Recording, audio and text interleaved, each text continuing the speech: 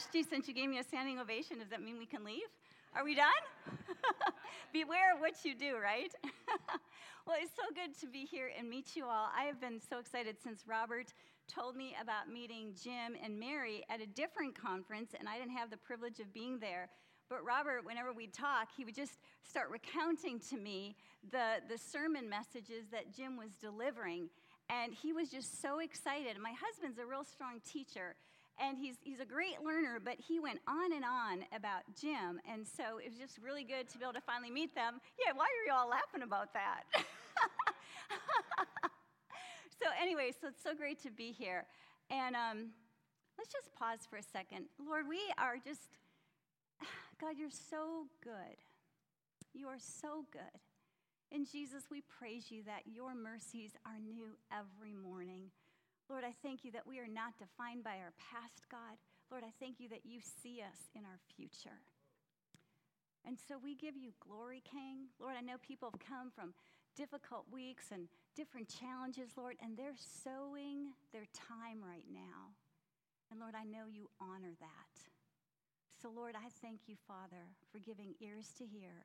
I thank you, Lord, for eyes to see. And, God, I thank you that we will see you in a new way, Jesus.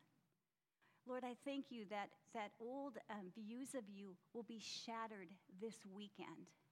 And, Lord, I'm just seeing many be able to pick up their sword, pick up their staff, pick up whatever it is that you've entrusted to them, and boldly and confidently, sequentially take those steps forward.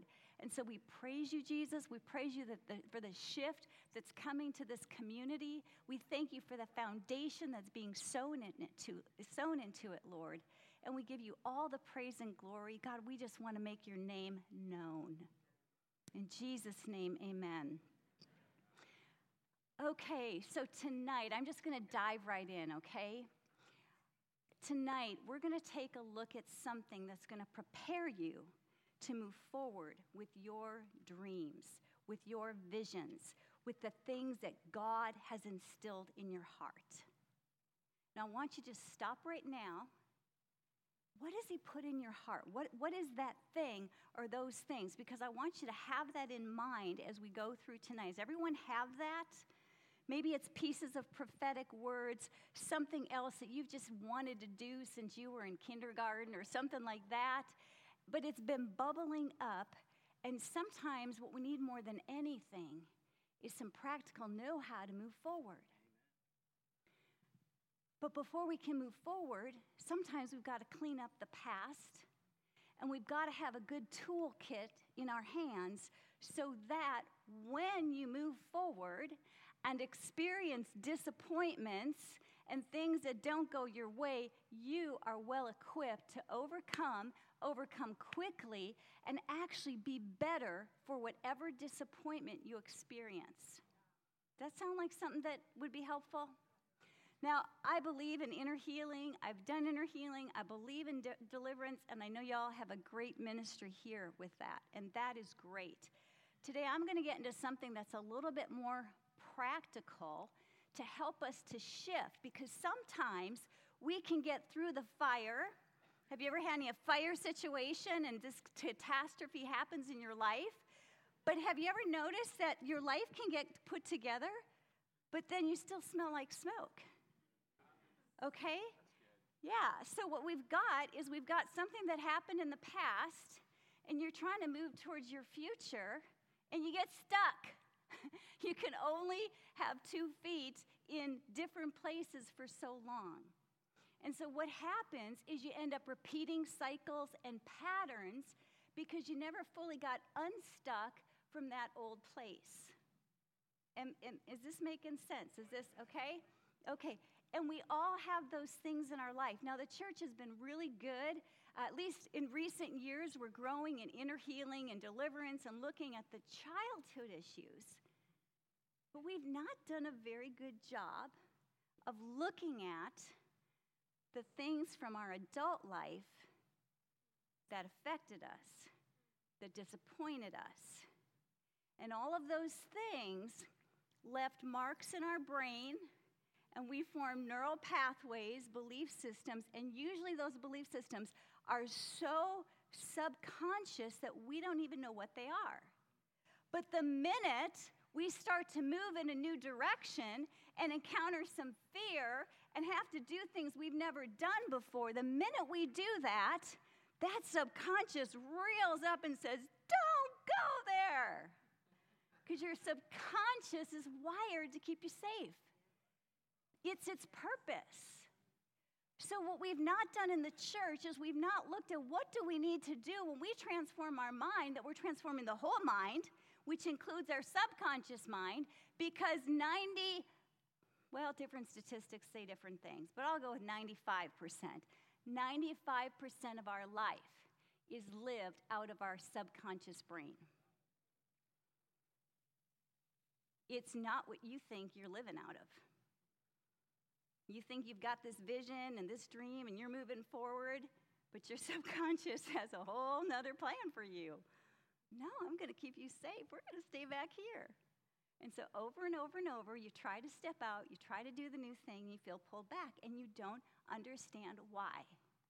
And then the enemy wants to come in, condemn you, shame you, you're bad, or you're always looking for another prophetic word. Oh, this is my breakthrough, right? Just go on any prophetic list, and okay, today is my breakthrough. Okay, that really didn't happen, so then it's next week. Well, this is my breakthrough week because such and such a prophet said that, okay? And you start to live by all this puff where there's no substance to it because you have to yet do the hard work and go back and say, what's my subconscious mind doing? What's it telling me? And how can I free myself of that? I've got to take responsibility, and I can't rely on some prophetic word for having a breakthrough.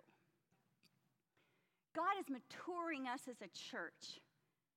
And we are never, ever, ever, ever, ever to depend on breakthrough all the time as our way of life. If we need a breakthrough all the time, it means we're not doing something right.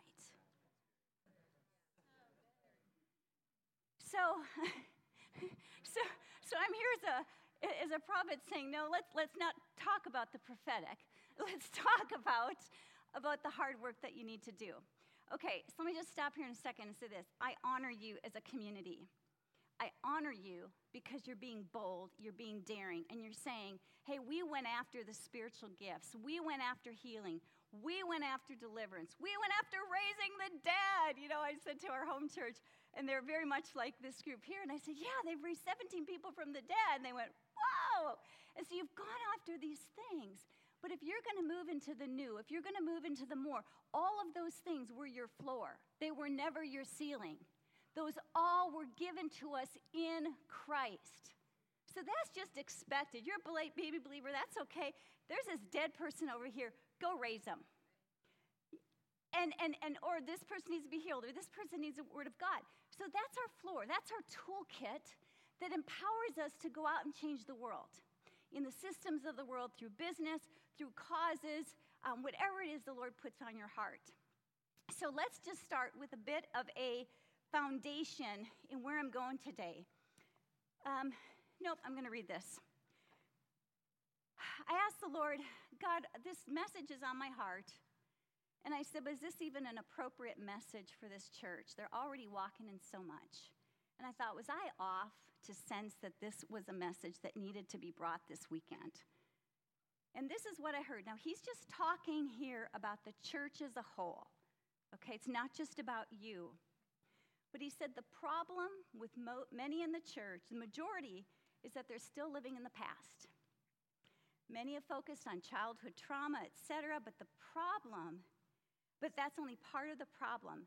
Many don't know how to see their future now. To see your future now. Hence, they continue to repeat patterns, often blaming the devil when the real culprit is an unwillingness to let go. So we're not going to be a people that blames the devil because that's a victim thinking, okay? We're not going there. We're taking personal responsibility. Oftentimes we're in a wilderness because we sowed a seed a while back and it wasn't a very good seed and now we're reaping a harvest. So let's just take responsibility, okay, and stop blaming. But he continued, he said, my mercies are new every morning. Every morning. Great is my faithfulness. Why is my church looking back at their mistakes when I've already paid for their future?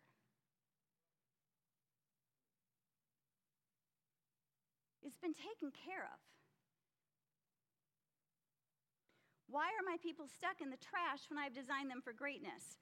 Why are so few moving into what I have designed for each person, citing excuse after excuse? Ever been there? I have been there. I am preaching to myself tonight. There's an area of my life, and everything I say is just coming back at me. It's just boomeranging. It's time for my people to be the fullness of Christ in them, not just talk about it. If you can't move confidently into your future, what was the purpose of the cross and the resurrection? I'm looking for a people who run after their future. Slips and slides don't matter to me, just keep moving. So I think that's permission from the Lord to go after our future. Okay, so let's move into how to do that. How do we clean up the past, and how do we have a tool to help us overcome missteps and disappointments along the way? Now, we're going to get grounded in just one passage of Scripture. I just want you to know where this is all coming from. But I want to talk for a minute about the word hope. Who knows what the word hope means? Yes. Expectation. You're right. We don't need to go any further. That was the $1 million answer. I don't have $1 million to give to you, but maybe next time. Okay. It means expectation. Now, there's numerous definitions for hope, numerous words for hope in the Hebrew and the Greek. But they all have expectation as their core. I want to share with you then, when you think of it, hope deferred makes the heart sick. What's it really saying? And expectation deferred makes the heart sick. Now, we in our nation use hope much differently. We'll say, well, I hope when I go to my favorite restaurant that they have the special I like. Or I hope I make it through the light before it turns. Okay, so for us, hope is a wish, but it's not a do or die type of thing, okay? But in Scripture, it's an expectation. It's something we rely on. So when we have an area of our life, something we expected to happen, and it didn't, what does the word say? Makes our heart sick. But a desire fulfilled is what? A tree of life. Or another version says, but a longing fulfilled or a dream fulfilled is a tree of life. So we've got an issue with our heart being sick when we have had disappointments and expectations that have not been met. So think of through your life, because you're going to be doing an exercise, and I just want you to have the one thing that just comes to you throughout tonight, because we're going to do that short in a little bit. But a disappointment could be something, an accident or a tragedy that happened. It could be maybe your child was set to have a scholarship, and you were thinking, man, I'm in the clear. I don't have to worry about paying for college. And that scholarship never happened. Maybe you were pursuing a business deal with someone, and the last minute, it just got pulled out from under you. Maybe, I know this church walks in a lot of healing, but maybe there was some health crises or something, and you got through it. In fact, you could have gotten healed from it, but you know what? Your subconscious still remembers that disappointment of how it felt. It tracked that. It made neural pathways in your brain because of that. And so you've got a belief system working in you, and you don't even know it's operating. You think you're living by the Word of God. You think you're doing everything you know to do, but there's this other thing that's pulling you back. So do y'all have some disappointments in your life that have come to mind? Okay. So another place in Scripture, and this is leading into what we're talking about, that uses the Hebrew word tikvah for hope, is in Joshua 2:18, the story when Joshua sent the 2 spies into Jericho. They went in and had favor with the prostitute Rahab. They made a deal with her, and she said when she lets down this scarlet cord, that was the signal to all the men, don't attack this family. Do you know that cord is the same word for hope or expectation? It's a cord. It's a tie. So what we're going to be talking about tonight is how we can have a soul tie, not with a person, we all know that, but with the disappointment, with the situation itself. Let me show you how I began to experience this. I was on a walk with the Lord one day, and I was praying. Have you ever prayed with the Lord before? Have you ever been taught that wonderful principle? Complaining and praying? I live in the South now, and so they use the word fussing, and so in the South I could say I was pressing with the Lord. So I'm praying, and I'm praying because we had 2 deals that Robert was working on. Each were for $1 million. Each were to benefit people, bless people. We've already decided how much is enough, so this wasn't about padding our coffers. But 2 different deals, and the last minute they just vanished. Just vanished. I kept saying, have they signed? Have they signed? No, we haven't heard from them. What's going on? I don't know. We're supposed to sign today. They just vanished. So fast forward a few months, and we're launching something. Guess how much we need? $2 million. So I'm praying with the Lord. And he said to me that, how can I bless you in your future when you're tied to your past? He said, you have more faith in your past and what happened than in what I can do for your future. In other words, I was tied to an expectation, a disappointment, and I wasn't free of it. Another time, I was on a walk, praying with the Lord. You see how spiritual I am, right? And I was frustrated. I had this former client. I served as a prophetic and strategic advisor for a number of years. And he got back in touch with me after some years, and they're kind of in a pickle, and I told him what the Lord was saying, and I knew, though, that he wasn't following through, and that wasn't like him.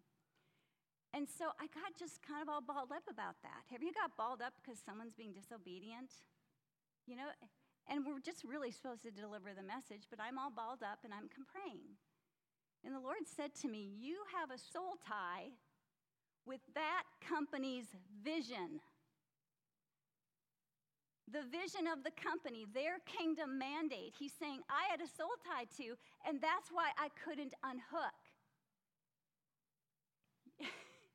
Is that not wild? A soul tie. No, we want to honor our vision. We want to pursue it, but there is a point where we're tied to it, and if anything goes up or down with that vision, we go up and down with it. Okay? And so I was tied to that vision, not the person. And this was about 5 years earlier, and all this while I had had a soul tie with that. So the Lord began to teach me how to break free from soul tie situations. Now, how many of you you're familiar with soul ties with people? Yeah, easy peasy for you.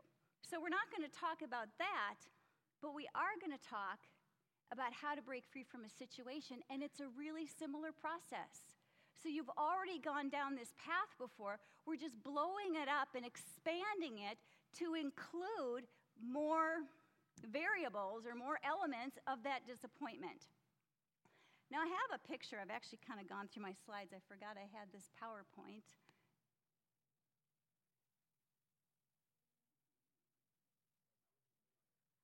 Looks like wood. Okay, so y'all know John Chris, the comedian. That's the verse. So these are different types of soul ties we can have. We can have them to a person, of course, to a vision, to opportunities. We actually can have a soul tie to an opportunity. So think of what an opportunity could be for you. What's your big dream? What's an opportunity that you would love and that you'd love to go after? We can have a tie to that. Connections, funding. I see a lot of business leaders get tied to a situation because they're tied. They have an expectation on certain connections coming in or certain funding coming in, and then it doesn't happen, and they're devastated. And they can pick themselves up and keep moving, but that smoke is still on them, and it affects them. We can have a soul tie with strategies, technologies, decisions, disappointments. Now, you could add a whole lot of things onto here. There was one, let me just give you an example. There was one business leader, Robert and I were getting to know some years ago, and every time we'd talk with him, talk about, yeah, well, we need to vet this person. We need to vet them. We need to vet them. I've vetted this person. They're okay. And when he said it, it just disturbed my spirit. Because, yes, we do need to be apply a due diligence to the people we consider to hire for anything, the people we work with. Yes, that's appropriate. We do it in the natural, and we do it by the Spirit. But when he said it, there was a paranoia to it. And I didn't know the situation, but he had been in a lawsuit, and he started the lawsuit. Someone had not done what they said, so he thought, I'm going to take him to court. The process lasted 4 years, and he lost. So it takes him a while to get his, feet under him again, get his sea legs and all that sort of thing, because that's obviously a big financial expenditure. It occupied his mind. And what happened, though, was he still smelled like smoke. So because he hadn't properly checked this guy out that he partnered with, now he was mapping that onto everything. I got to vet this person. I got to vet that person, as if he's the judge and jury of everyone. Okay?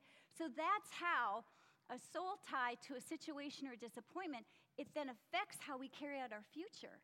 You can't move into your future with a paranoia. It doesn't work. So this is what we end up looking like. See this monkey with the bottle and his hand stuck in a jar. Now, do you know how to catch a monkey? You see, they have a cage that has a hole big enough for them to get their hand through. And then they grab a banana that's in the cage. But once they try to pull the banana out, it's too big for the hole. All they have to do is let go of the banana and they'd be free. But they don't let go of their precious banana. And so they stay stuck. The trappers come, bye-bye monkey. So today, you're going to learn how to let go of your precious bananas. Because I guarantee you, everyone in here is stuck by something. And that's what we're going to unravel. Okay, now we're just going to move in to the process, okay? So you have a sheet of paper, you should have, that's got 2 columns on it. And this is what you do. At the top, you just write out, just briefly, the situation.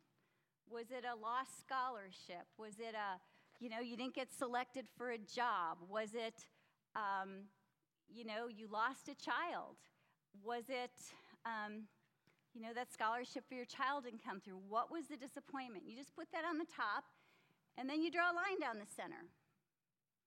And the right side is called what you don't want. It's a really fancy title. And in the Greek, it says, it's what you don't want. And over here, the column is what you do want.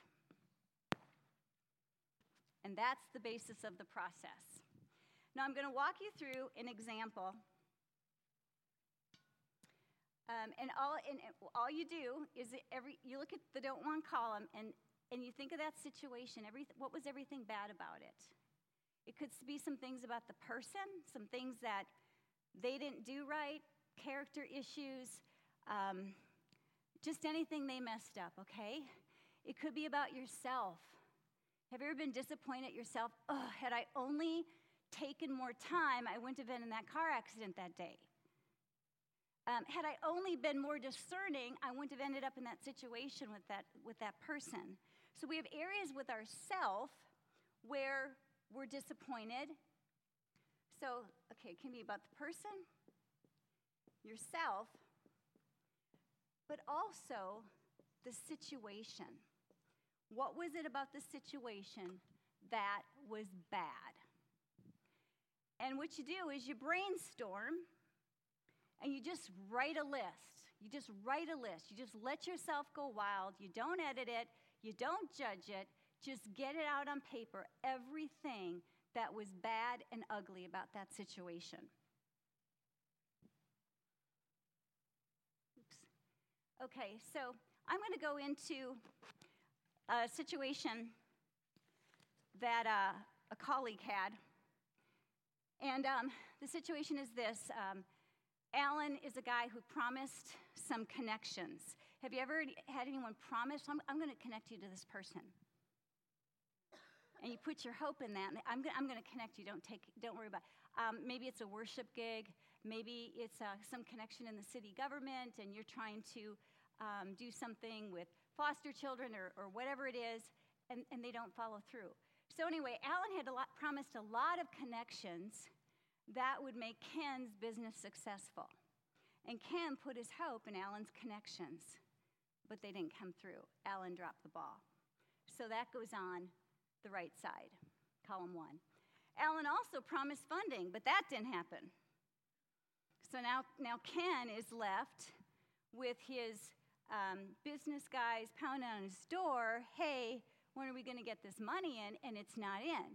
His family's feeling the financial pressure. They can't get the home they want to get because Alan didn't come through with the funding.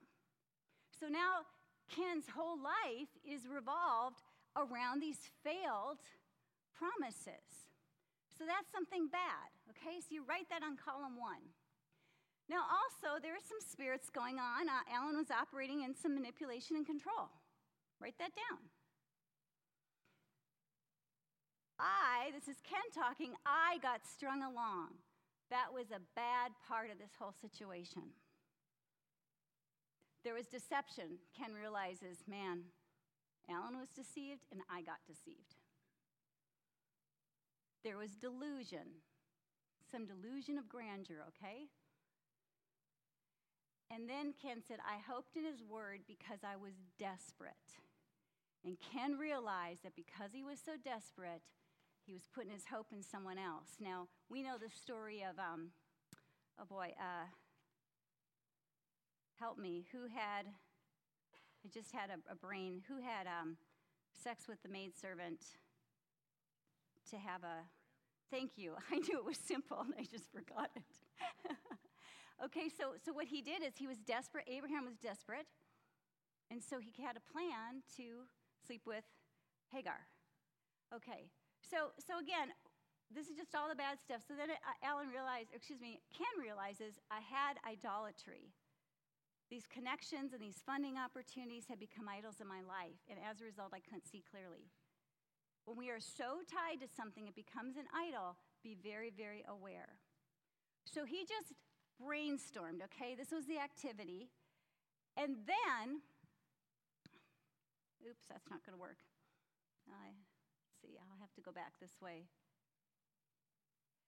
And then what I'll have you do is if you take your brainstorm list and you start categorizing those bullet items. Do these bullet items require me to forgive someone or forgive myself? Do these bullet items, is it just bad and I just want to give it back to that whole time period in life? Okay, am I just giving it back? Or 3, am I sending it back to the enemy source? Now, if you just think of a couple that has a breakup. They decide they're going to go separate ways. And so they're going to, what's the first thing they do? Well, we're going to break up. So they get together and they swap their stuff. And he has her tennis racket. She has his CD. He has her sweater. And they get together. They arrange a meet and they swap stuff. Why do they do that? Pardon? Clean break. And so there's no reason to get reattached again because they're trying to heal. So in these soul ties, what we're trying to do here is just categorize the bad stuff. Is it a forgiveness issue? Is this just a bad thing and I need to just give it back? Because I don't need it anymore. It's not mine. Or is it something that needs to be sent back to the enemy? Okay, so let's go forward again, and I'll show you how I categorized Ken's situation. He said that he realized some things he could give back was the promised connections. Sure, he was supposed to have them, but they didn't happen, so get rid of them. Give them back. He can give back the promised funding. He can give back the fact that he got strung along. You see, he doesn't want to carry that forward. So if you don't want to carry it forward, you want to give it back to that situation to free yourself so you can go forward. These are all the precious bananas that monkey is holding on to. And sometimes in the church, we have this justice issue. Well, he should have paid me. Well, I should have been selected for that worship team. And we have our hand around this. It's their expectation, and we've just got to let go of our precious banana, or we're going to be stuck. Everywhere we go in life, yeah, that worship team leader didn't like me and they didn't accept me. Yeah. I'm going to show that worship leader, though, sometime. Yeah, I'm going to get slicked again somewhere else. A lot of church hopping happens just because when people are disgruntled, they don't know how to let go. And then they carry that issue forward and forward and forward. Now, if Kurt doesn't let go of these promised connections and this funding, or Ken, I always make up names for people. I try to keep them straight by letter. I knew it was a K and an A, but anyway. But unless he gives these things up, he's going to be walking around like this, carrying a lead ball. So just give it back. Forgive. Oh, and also he was desperate. He doesn't want to bring desperation forward in his life. Because who's his provisioner? The Lord, not Alan. So he's going to give desperation back. Another way to think of it in sort of deliverance language, or in I renounce and reject this, that might be a language you're more familiar with. I'm going to just teach you a new language, okay? So forgive himself of idolatry and getting strung along. What else? Forgive Alan for stringing him along. Now let's look what we can send back. Spirit of manipulation and control and deception and delusion. Now, where am I getting that scripturally? There's a story of Hezekiah, and the king of Assyria sent his commander and army to Hezekiah. The Assyrian army had already captured the 14 cities of Judah. They were sort of like the Midianites. They just came in and, whoa, captured cities. And they came to Hezekiah. This is in 2 Kings 18 and 19 and Isaiah 36 through 39. And they're threatening to attack him also. They're manipulating him, accusing him, saying all sorts of false things. And Hezekiah goes to the Lord and said, Lord, this is what they're saying. And he makes this just impassioned prayer to the Lord. And then he sends some men to the prophet Isaiah. Now in Isaiah 37, Isaiah prophesies a number of things. One of the things he says to the king of Assyria is, by the way your arrows came, they will return. In other words, Isaiah prophesied a preemptive strike against the king of Assyria. And the arrows never came. He sent them back. He prophesied them back. And what happened was an angel came, or a messenger came to the commander of the Syrian army, said, hey, you got to come over here. So he had to leave the scene, and a bunch of angels got dispatched and commissioned and annihilated him. And the whole situation went away. Now, we can talk all about all sorts of fancy ways of doing deliverance, but in this process, I make it real simple. In Jesus' name, I send you back. I send you back. It's really simple. This is a really pragmatic process. It's something you can do with your teen. It's something you can do with a coworker. So that's why it's simple. Okay, so that was the what you don't want side. Now let's look at what he's taking back. He's taking back, I'm not desperate. God is my source for connections and funding. You see, he had to put a new stake in the ground of what was true. Jesus Christ, I'm taken back. Jesus Christ is on the throne of my life and business. You know, when we get stuck, sometimes it's just a lordship issue. And we just have to get on our knees and say, Jesus, you're Lord again. I'm getting off the throne. I'm taking this vision off the throne. I'm taking these connections off the throne. I'm taking this desire to get into this certain ministry school or go to this certain country that's always been on my heart. I'm taking off the throne, and you're on the throne. He said, I'm going to pace myself so that I can better discern in the future. You recognize, I'm just going too fast. You got connections, great. I'm going to align with you. Bad decision. Literally was in a cycle for how long? A year? With this Allen guy. Over a year. the wrong person. I'm going to talk about that tomorrow. Okay, and also I'm going to involve other people to help me discern. A lot of times the connections we think meet every criteria in our mind. We have to begin discerning these more and more by the Holy Spirit. That person can have the gift mix, the experience, the credentials, the money, the connections, everything you think you need. And oftentimes a person who looks like the best fit is not God's choice. And in my opinion, it's the number one reason why businesses and ministries and visions fail. And I'll talk about that tomorrow. It is such a big deal. Okay, so this is what Ken identifies. And so then, did I go back? Okay. So then this is the process. This is the prayer process. It's really simple. You're going back to the right side. And keep in mind now, we're talking about the situation. We're not praying to God. We're literally talking to the situation, okay? So the first step is to forgive whoever needs to be forgiven, you, yourself, the other person. 2, you give back what needs to be given back. I'll demonstrate this. 3, you send back to the originating source, the enemy, whatever spirits got involved. Okay? Step 4, you take back what you want to own going into your future. This is about leaving the trash in the past so you can become the greatness of who you are in Christ. And then, in Jesus' name, I bind and break the soul tie between this situation and myself. And I apply the blood over every place those cords attached, and I decree and declare that these cords cannot attach again.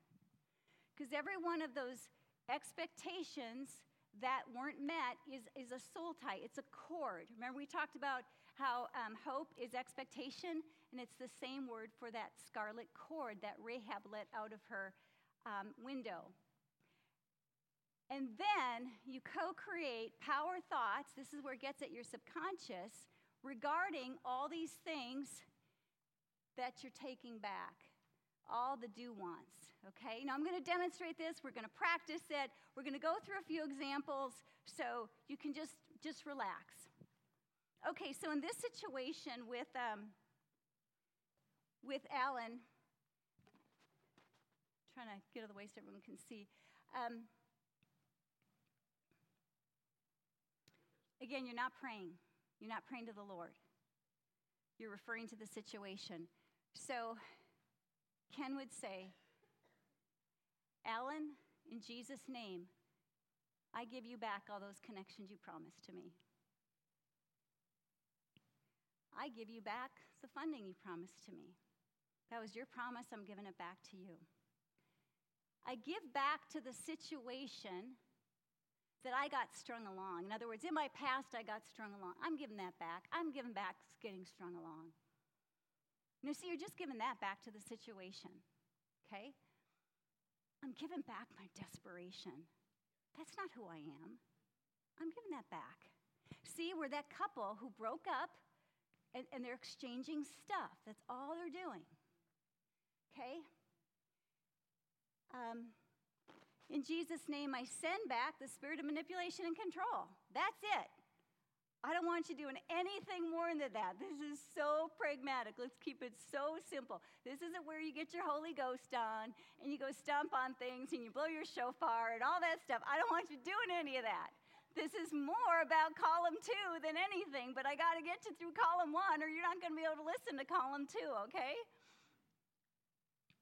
I give back the spirit of deception and delusion.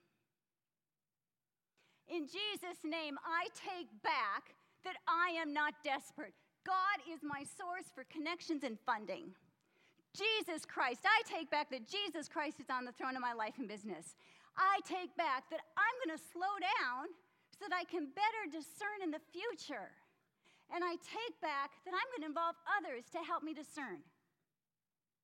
Just see now, you start getting some, okay, I'm starting to become powerful again in Christ. I'm starting to get my mind renewed, and now I've got a new thing to focus on. I'm not focused on the past. My foot's not over there. My arm's not stuck. Okay, so you've done the swap, And then you say, in Jesus' name, I bind and break the soul tie between myself and the situation. I apply the blood of Jesus where those cords attached, and I decree and declare they can never attach again. It's that simple. It's so simple. It's so powerful. I've taught this to fivefold ministry leaders. I've taught this to deliverance ministers. I've taught it to inner healing people and life coaches, all people that help people. And they've just been, because the power is in column 2. In identifying what you're taking back. Now, we're going to talk about how to transform the subconscious with column 2. We're going to talk about that at the end, and that's going to be a section called Power Thoughts. But let's go through another example, okay? The one I gave you was a little bit more how I would do it. It's more my style, just kind of bullets, simple, just not a lot of words. You have in front of you a handout that's called a failed business opportunity. It's got 2 columns and bullets on both sides. Do you have that handout? Okay, good. Okay. Now, this is another process I did with a woman named Laurel, and she was connected to a man, Jacob, in another business ministry situation. And ended up not being such a great deal, and she wished she would have gotten out of that situation a lot sooner. So I already went through the process of categorizing column 1, but what I tell people to just write down everything that was bad about it. Anything that frustrates you about yourself, the person, or the situation, I just have them brainstorm. Brainstorm. Don't edit it. Don't judge it. Don't start to think, is this a give back or a send back? Don't complicate it. You just want it in column 1, okay? It's really simple. So what I usually say to someone is take a few days or take a week, get a sheet of paper, write 2 columns on it. Put don't want on the right and do one on the left. And over the next few days, when you have a thought, just put it down. Simple. This gives you the opportunity to get it out of you, okay? So Laurel was a little more detailed, but she also had a little more time. So these are the things that she ended up wanting to give back. Jacob's promises to her. The opportunities Jacob kept telling her, well, there's opportunities to partner with me. There's always hope of something. Jacob's opinions of her. Have you ever gotten bound up by someone's opinion of you? Well, that's not just. Oh, that's not who I am. It's their opinion. So what? Just give it back. Just give it back. See, we get bound up by the justice of it. It was wrong. That wasn't the right thing to do. The Bible even says so. Just give it back. It's not yours. Why do you want to carry around like a cloud around you someone else's opinion of you? Dang, I'm getting convicted.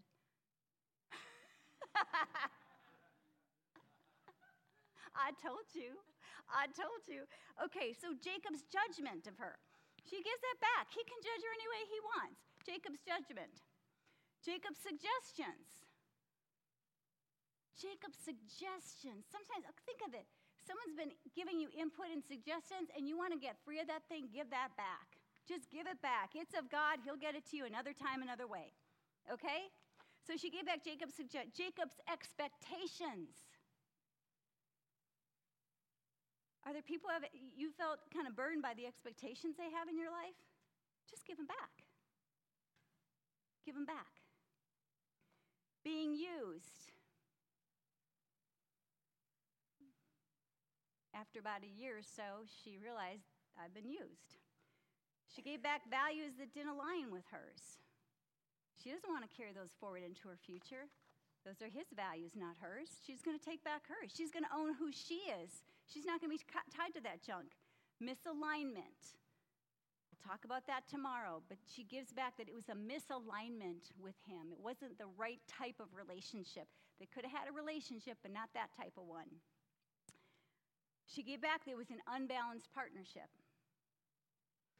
She gave back the attractive carrots that turned out to be nothing. She gave back, this is interesting, a perceived need for Jacob to be a gateway to connections, partnerships, resources, and exposure to a bigger audience. Ooh. That's a big one for the church. If you want to get somewhere and you put your hope in someone to get you there, there's so many stories of those promises never manifesting. Our hope is in the Lord. Someone promises something great, but don't tie yourself to it. Okay, the perceived need for Jacob's support and promotion. So she had this internal need. I need his support. I need him to validate what God's called me to. And so she gave that back. Being stalled. She recognized I've been stalled for all those months. I'm giving it back. I'm not taking being stalled into my future. I'm going to move into my future. Defilement and poisoned words. Just give it back. Well, that person really defiled me. You won't believe what that person said to me. We don't have to keep it. Distortion of truth. She gave back dishonor, blame, criticism, seeds of discord,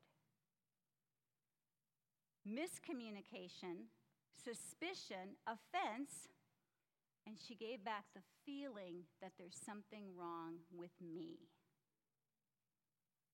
Do you see how broad column 1 is? It's feelings, it's words, it's attitudes, it's opportunities. It's so broad. That's why you can make it be whatever you want it to be. You get to throw up on column 1, okay? just throw up on it. Disruption, being disrailed, dependency, misguided loyalty, feeling uncomfortable. Just think of that. The feeling of being uncomfortable. Something's wrong in this situation. I feel uncomfortable. I'm giving that back. Why? You don't want to carry uncomfortability in your relationships in the future. False beliefs, woundedness, false guilt. And she needed to forgive herself and Jacob. And she realized she needed to send back the spirit of control, the spirit of rejection, accusation, and pride. Because all those things were operating. So, when I met with Laurel, she had her sheet together, we looked through it. I might help her to recategorize a few things, or if you're facilitating this, you might have a word of knowledge for someone. I'm going to tell you right now, this is not time to do an inner healing appointment. This is not what this is about, okay? Don't go there. Don't go there. You'll actually convolute the whole thing, because you're going to be back in column 1. This is about getting free from column 1. I'm not claiming this to be an inner healing process, but it's been used by many people for an inner healing process because it's simple. We're not trying to process everything. We're just getting rid of it. You know, sometimes I think we go through some things, and it's almost as if we go through an inner healing process, sometimes we're just we're moving the furniture around in a house, you know, when we just got to get rid of it. And you can do deliverance with someone, but unless their mind is transformed, they will start to repeat those patterns. And then they think they need another deliverance appointment, when really they need to learn how to renew their mind and how to get down to the subconscious level. Okay, Laurel, talk to the situation in Jesus' name and just start giving back. And she did that. I give back Jacob's promises. I give back opportunities to partner with Jacob, etc. And she got down the list. A few other things came up that she gave back. She forgave herself. In Jesus' name, I forgive myself for ... And then I told her to speak directly to Jacob. Jacob, I forgive you. I bless you. I honor you as one of God's creations. And it was the most powerful blessing of someone I had ever heard. It was so passionate and heartfelt and sincere. And she talked to Jacob in the Spirit and gave him permission to grow and be the best that he is in God. Because when we have bad thoughts about someone or bad words, we're actually imprisoning them. The Lord told me some months ago, there's a particular denomination in the body of Christ. They're really known for the word. They've sent so many missionaries out. They've sent a lot of people out to unreached people groups. They have done so much good, and they've been rather blocked off to the Holy Spirit. So a lot of people, a lot of believers who eventually come into the Holy Spirit have had a bad experience with this group for that one reason. And the Lord showed me that he had a breakout, a revival of Holy Spirit coming to this denomination, and we need those word teachers in the charismatic community. We need them. But the revival couldn't break out because the church had cursed and imprisoned that denomination by its words. Shame on us. So you don't want this person to be trapped and to be repeating that process, right? So her blessing of him and her forgiving of him freed him of her judgment so that God could do what God wanted to do. She was no longer going to entrap him by her opinions of him. Now, it didn't mean they needed to get back into business together and do the ministry things they were doing together. That didn't mean that needed to do. Forgiveness is granted, trust is earned. Okay? There was no basis for trust to reestablish that kind of working relationship. But there's freedom in that when we become for someone and we begin not just forgiving them, but blessing them. Okay? And then in Jesus' name, she said, I send back the spirit of control, rejection, accusation, and pride. See how simple, how pragmatic that is? Okay, then in Jesus' name, I take back that I'm in the driver's seat of my life. Now, when she said that, she's referring to her and the Lord, okay? But she'd given up that driver's seat to someone else. Your columns can be reflective of your words. Don't be super spiritual. Don't try to be spiritual. Just be real. Use gut-level words that connect with you. This is no time to pretend to be a Pharisee, okay? It doesn't work. She said, I'm taking back my ideas. In Jesus' name, I'm taking back my vision. She had a vision too. She doesn't need to be tied to someone else's. I'm taking back being true to my values and how I'm going to do relationships in the future. I'm taking back proper focus and right time. Those are terms from my book that you'll hear tomorrow. I'm taking back self-belief, self-respect. Because you know what? When you've been strung along, you start to feel like a schmuck. You just do. I'm taking back my responsibility for my future. She's not denying Jesus in her life, but she had to up her role in her own life. I'm taking back knowing that I can. Wow. For a while, she didn't think she could because she thought she needed this other person. I'm taking back being part of a healthy community. I'm taking back proper alignment. I'm taking back my song. I love that. I'm taking back my song. I'm taking back the freedom of being who I'm created to be. I was trying to conform to something that didn't work. I'm taking back my song. So you can have a lot of fun with column 2. I'm taking back mutually beneficial relationships, not just relationships that suck the blood out of me. I'm taking back the right to be me, the right to say no. Anyone ever need to just say no? If you're in leadership, you better be saying no. And if you're not in leadership, you also better be saying no. We're all called to be leaders. I'm taking back my peace, my confidence, the right to do what refreshes me. I'm taking back operating out of revelation. I'm taking back my power. I'm taking back wisdom. I'm taking back all that has been undermined or dismissed. I'm taking back who God says I am. I'm taking back hope, influence. I'm taking back, in Jesus' name, my life.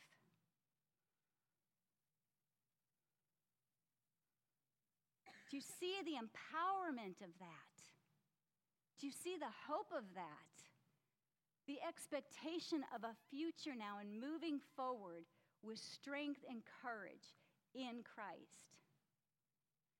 And then she said, in Jesus' name, I bind and break the soul. I'll put that slide back up. But I bind and break the soul tie between myself and this situation.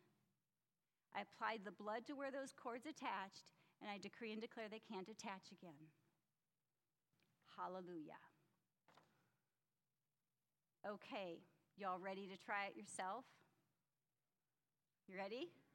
There's a can I? Okay, so this is the deal. You're going to start. I'm going to walk you through it so we can just get through it in a good time. I just want you to brainstorm column 1. Everything that was bad and ugly. Don't edit it. Just get it down. And you need some too. Yes, question. Yeah, Sean, question. He's got the mic so we can get on the recorder.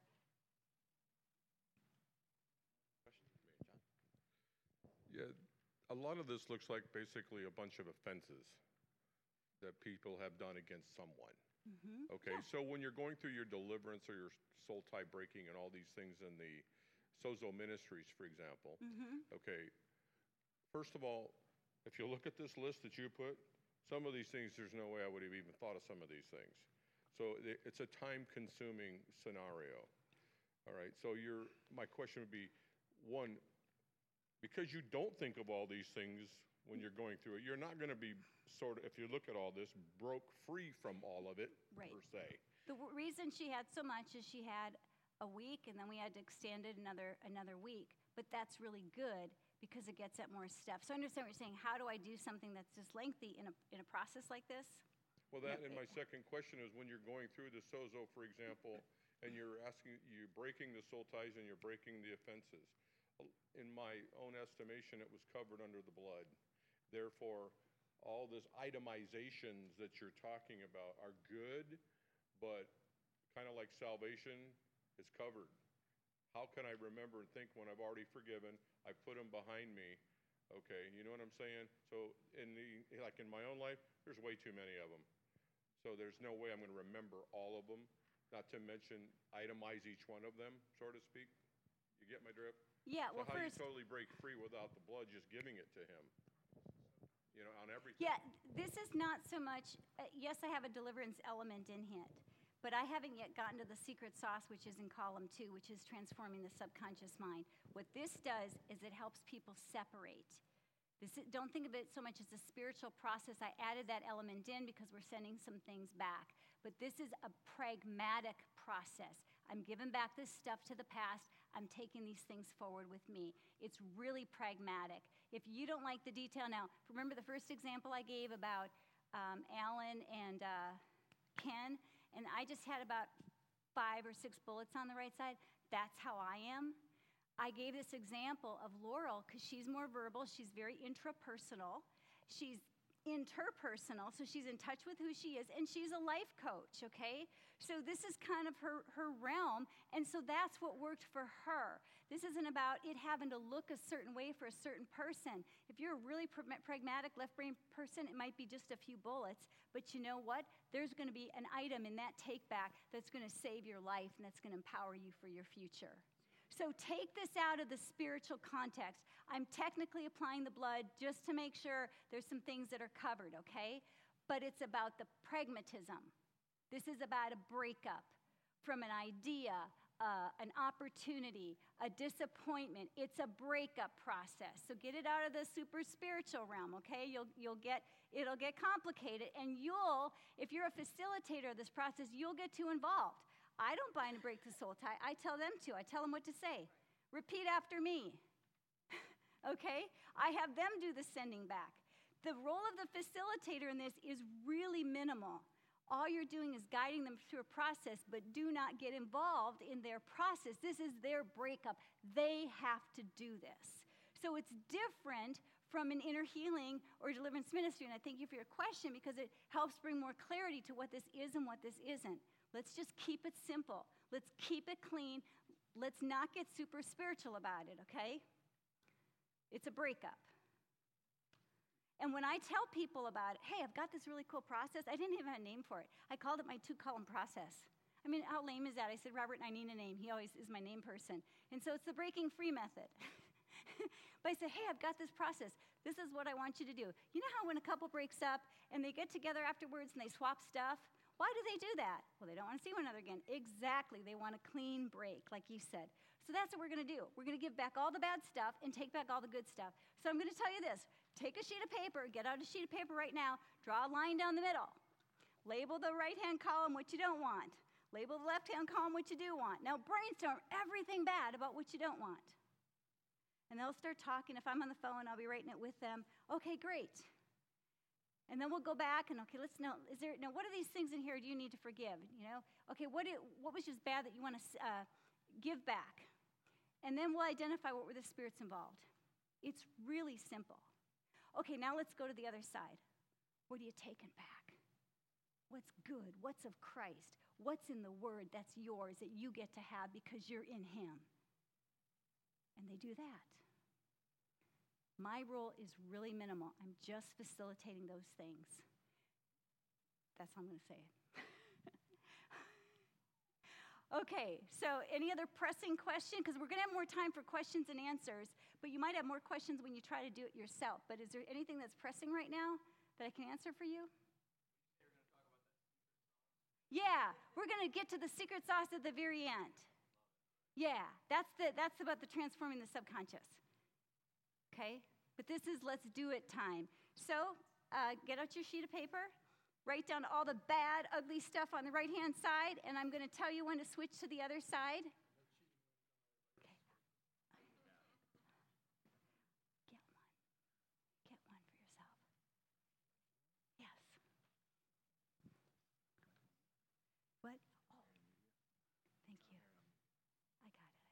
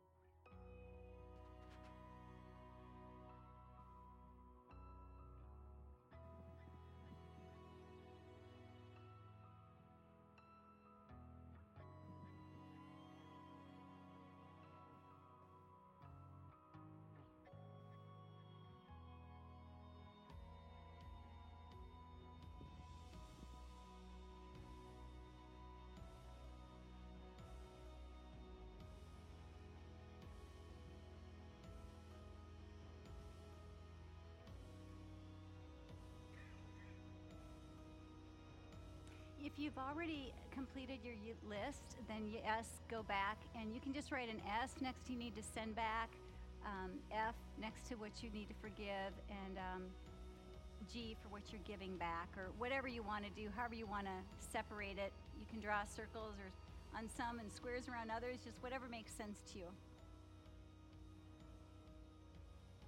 Right, but if you'll next step is we'll categorize of what's on this column. What is something that, is there a person that needs to be forgiven here? Okay, so then there's nothing, that's good. So then are there any spirits that need to be sent back? Were there any spirits involved? You already did that. So then you're just looking at the send back, so it's simple for you. Good job. Yeah, if you've already forgiven, you don't need to do it again.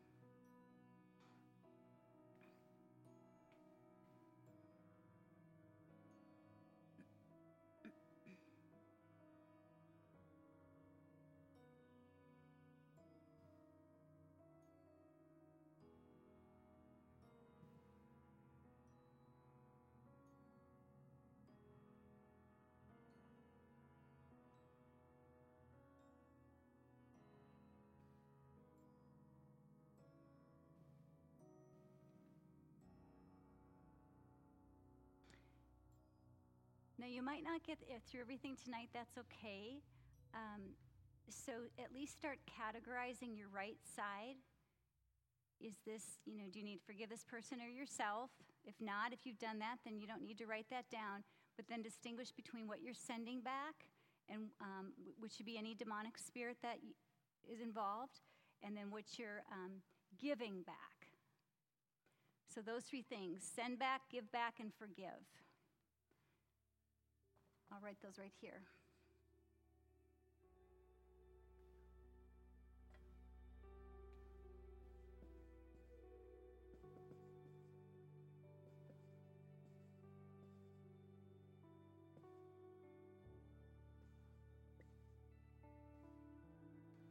Forgive, give back, and send back. Yes. I don't know where the mic is. Go ahead. I'll repeat it for you. Is that more of like a broken promise? Broken promise, yeah. Just anything that was icky about the situation. This is if you say your kids, what was icky, about today, So it can be a feeling, an attitude. What would be the difference? Sure, a send back is specifically if it's a demonic spirit. So if there is a spirit, and if you're just not sure about that, just leave that blank. But sometimes we're really aware that, wow, there is really a spirit of control and manipulation operating in that person, and I didn't know it. So you want to get that spirit away from you. You don't give that back to the person. When we send a spirit back, we're sending it back to the demonic source that it came from. And thank you for your question. We're not sending it back to the person. We're sending it back to the source, okay? Whatever. You funk. So that's why we distinguish between, because as I was doing this process, I was giving back, and I thought, why would I give back a spirit? No, we need to send that back. And so this is what you can do too. One time years ago, the Lord said to me, you're playing too nice with the devil. And so I started to send things back with a tenfold impact. Why not? Make them pay. We're just striking the source of that demonic thing. We're not hitting the person. No, we're blessing the person. Yes. Sean.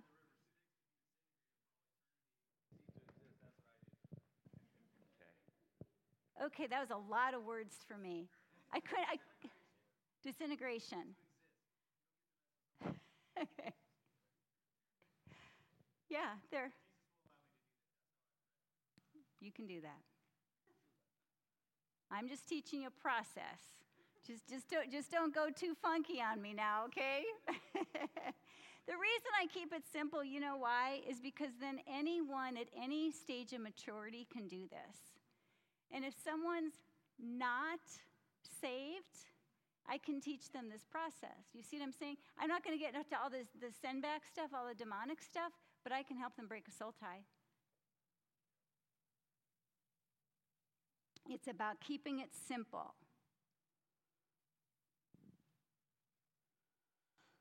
Okay, so then go to your second column and start to identify what you're taking back. This is your time to just play with all the power and blessings and riches you have in Christ. Don't try to be super spiritual. One person took back their dance with the Word. Their dance with the Word. She had thought she heard God say something about going overseas on a missions trip, and it was to Pakistan, and she thought she'd heard God say that he was going to take care of all of her funding needs. She needed about $60,000 covered of her personal debt, and I don't know, $18,000 to get over on the retreat. And she thought God told her he was going to take care of it in all of about 10 or 15 days. So she gave away everything she had, moved in with her friend's parents, and sent out the support letter and waited for the checks to come in. They didn't come in. That's a pretty big disappointment. She quit her job, tried to get her job back. So she had a lot of issues, questions, and one of the things was she didn't trust her ability to hear God through the Word, and she didn't trust her ability of hearing God at all. And one of the things she took back was her dance with the Word.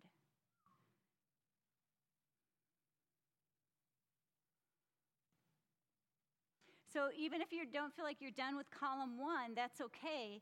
At least start going on to column 2 now, because we're gonna do this, folks.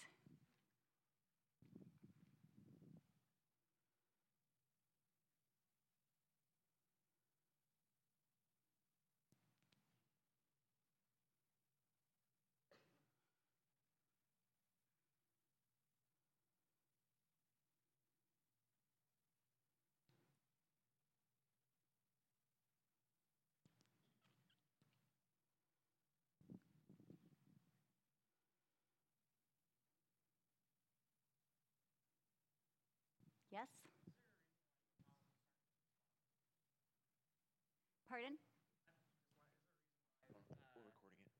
Thanks. Is there a reason why the columns just aren't swapped while one's on the left, two's on the right? Yeah, I was going to mention that. The reason why the columns seem backward, and you can put them any way you want, but I'm right-handed. So when I give something back, I do it with my right hand. When I take something back, I pull it to the left. And that's how it ended up that way. So if that doesn't make sense to you and you'd want to switch your columns, then there's just column 1 and column 2. And in the future, you can do anything you want with your columns, okay? You are in charge. That's a good question. I meant to bring that up because I thought to myself, I seem to be doing this backward, but it works subconsciously from me, right? When you give back, you go like this. You go to the right if you're right-handed. You're just so advanced. You just...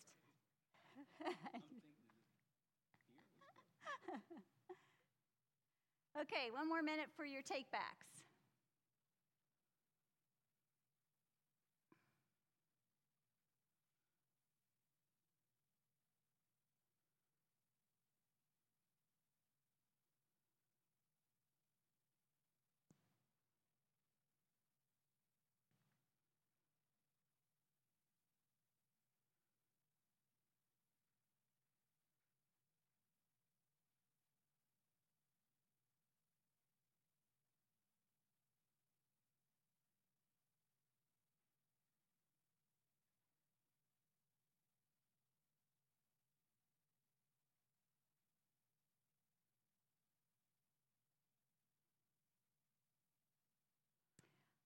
Okay, so now what I'm going to have you do is pair up with someone that you did not come here with, men with men, women with women.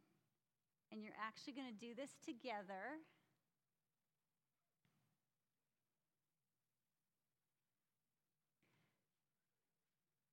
So everyone find someone.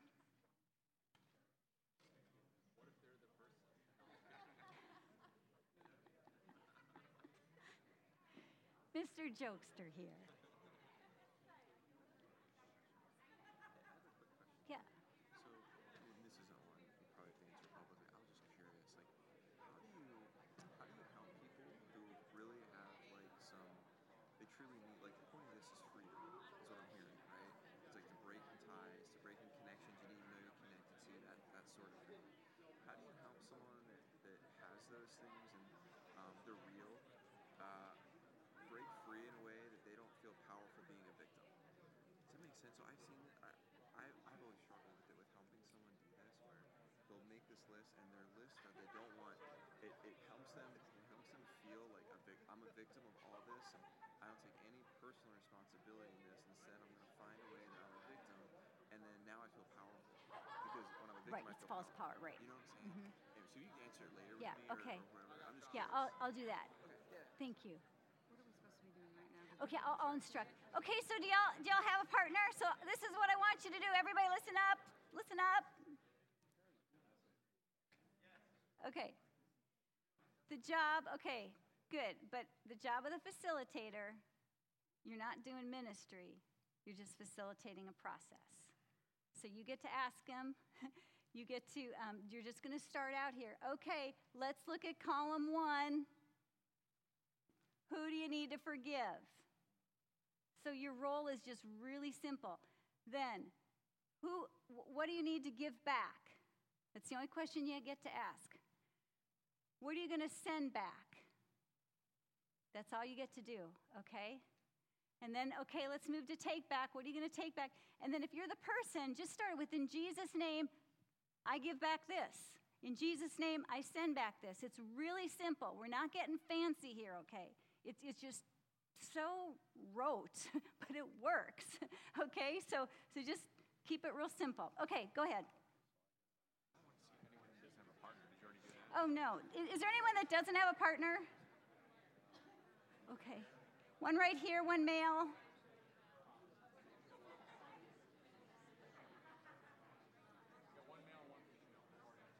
Okay.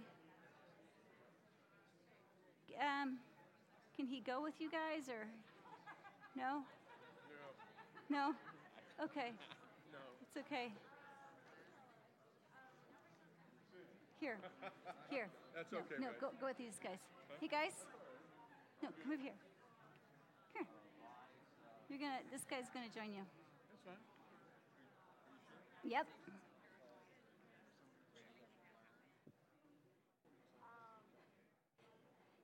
Hey there. There's always an odd of each person. I'm going to put you up here with Mary, okay? Is that okay? Okay. What's your name? What? What? Well, then I'll do it with you. I'll do it with you. Let me just turn my mic off, okay? What's your name?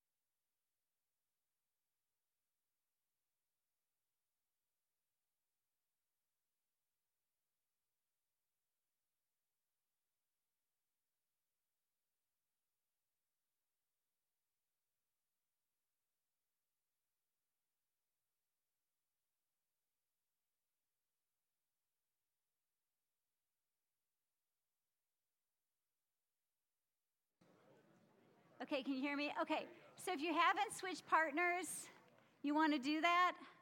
How many of you have already gone through the process with the first partner? Way to go! You're awesome. You did it twice, just to make sure. We were each other's, and so it was really easy.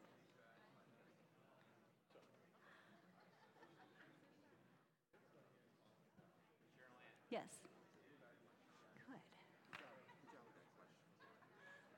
No, I already know the answer. It's just so hard to get it back on.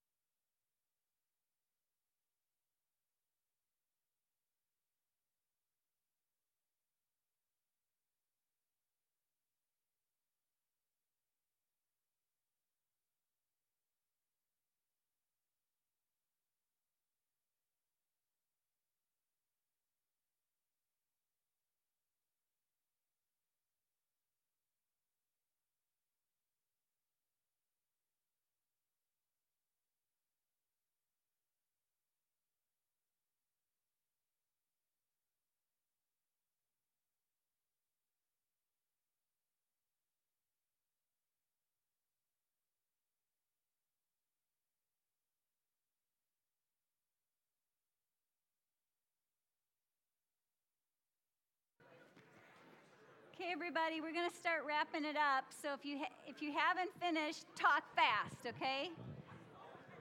Send it back fast. Yeah, send it back fast. And if you are done, then you can come back to your former seats.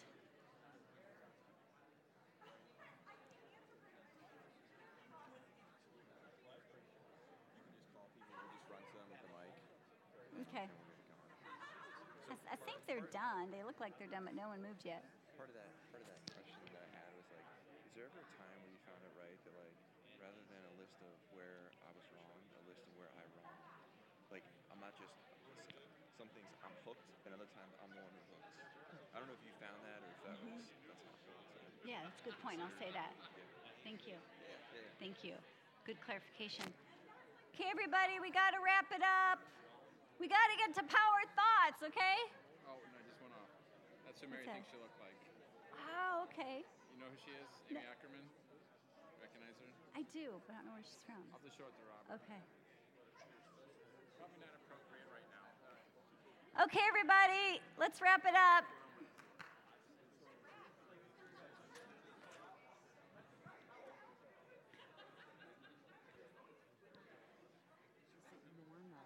To start looking at this, like I feel like I repent forgiveness, but is it normal to start saying, is this even a problem? Because I look at this stuff and I go, I'm not feeling it, but it's got to do with what I'm dealing with subconsciously. Right. That's what it is. Okay. How did that process go for you? We've got 2 mics, so raise your hand. Awesome. Good. So, Sean, can you get her a mic? Because I want to hear what was awesome. You just nominated yourself, ma'am. I'm sorry, what am I saying? Well, you said it was awesome. Tell us what you experienced. Yeah, what was awesome about it? Yeah, so I don't have a business. I mean, my heart is going in that direction. So, but what the Lord showed me is that my mom spoke some words over me years ago. I was a music major, loved it. Some things happened, and she said to me, you know, I don't know why you ever went into music. You weren't really that good. Now, I came into agreement with it because that's how I felt, even with going through music college and all. So I came into agreement with it. And so I haven't, moved forward with my music. No, I've forgiven my mom. I received the Holy Spirit in 2005, and my life majorly changed. And so I went through inner healing, all that stuff. Anyway, so, but it's been on my heart to have my own business. Wow. And I've had people speak to me saying, Bam, I just see you as a business owner. I've never seen myself as that. So then I heard about this workshop, and I'm like, God, I don't know what it even looks like, but I just want to go. So tonight, when we were doing this, that I was able to forgive my mom once again and give back all the things that I came into agreement with. I gave it all back or sent it to the pit, and then taking back, even recognizing procrastination, just because I haven't believed in myself and believed, what God has for me. So, you got empowered for your future. I did.